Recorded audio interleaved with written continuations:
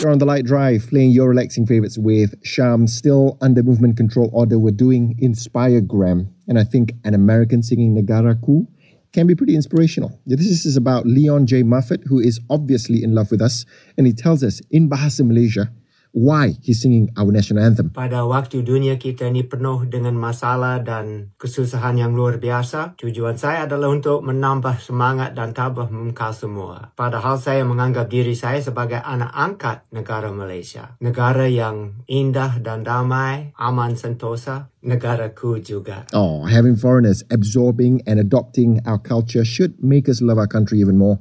I mean, it just shows that we have quite an attractive identity. A video of him singing it is on LITE's Facebook page. Go have a look.